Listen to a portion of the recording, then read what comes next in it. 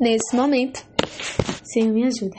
Irei para o 43º assunto do checklist de biologia, tá? Enem 2019, hashtag fé, foco, força, determinação, Jesus Cristo, enfim, primeiro lugar. Vamos lá. Biologia, assunto delicioso. 43º assunto, circulação humana. E o título aqui do material que ele lê também é circulação humana. Então vamos para o resumo. Resuminho, tá? Nos seres humanos, a circulação é fechada, dupla e completa. E o órgão central deste processo é o coração. Aqui está mostrando como é que funciona aqui as entradas e saídas, as veias, enfim, a estrutura aí do coração, tá?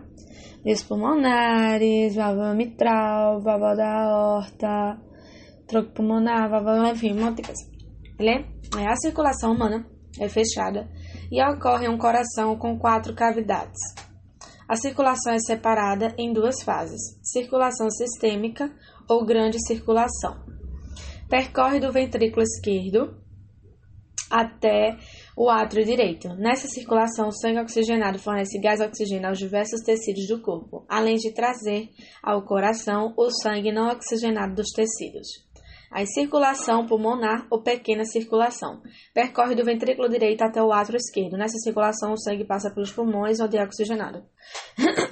Aqui está mostrando como funciona o pulmão, a artéria pulmonar, a veia pulmonar, a artéria da aorta, um monte de coisa aqui. Beleza? Vamos lá. O coração humano possui válvulas importantes. A tricúspide, que é o lado direito, e a bicúspide, que é o lado esquerdo. Estas válvulas abrem-se em direção aos ventrículos durante a contração dos átrios e, em seguida, fecham-se, impedindo o refluxo do sangue. O coração humano é dividido em 4 cavidades, 2 átrios e 2 ventrículos, esquerdos e direitos. O sangue venoso chega ao coração pelas veias cavas, indo para o átrio direito. Do átrio direito, o sangue é bombeado ao ventrículo direito, que manda o sangue para os pulmões pelas artérias pulmonares, onde o sangue venoso será oxigenado, tornando-se arterial através do processo da hematose. Aí, o sangue, agora arterial, volta ao coração através das veias pulmonares, chegando ao átrio esquerdo, passa ao ventrículo esquerdo e deixa o coração pela artéria aorta, que distribuirá o sangue pelo corpo, completando o ciclo. Cansei. Que eu fui ali, voltei, tava brincando com o top, é isso aí. Entre o átrio direito e o ventrículo direito, há a válvula tricúspide, que impede o refluxo de sangue durante a contração do ventrículo. Entre o átrio esquerdo e o ventrículo esquerdo, há a válvula mitral ou bicúspide. Aí, os movimentos cardíacos são conhecidos como sístole e diástole. Aí, a contração é chamada sístole, enquanto o relaxamento é chamado diástole. Para manter o ritmo cardíaco, enquanto os átrios estão em sístole, os ventrículos estão em diástole e vice-versa.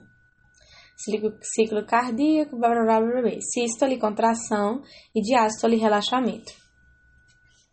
Os principais vasos sanguíneos são as veias, as artérias e os capilares. As artérias são aquelas que saem do coração, levando sangue aos tecidos ou aos pulmões, e não aquelas que carregam sangue oxigenado, como se acreditava antes. Suas paredes vasculares são fortes, pois o sangue passa por elas com alta pressão. As veias conduzem sangue até o coração, vindo dos tecidos ou dos pulmões, não necessariamente carregando apenas sangue venoso, pobre em oxigênio. Como a pressão é menor, não apresentam paredes tão espessas quanto as artérias.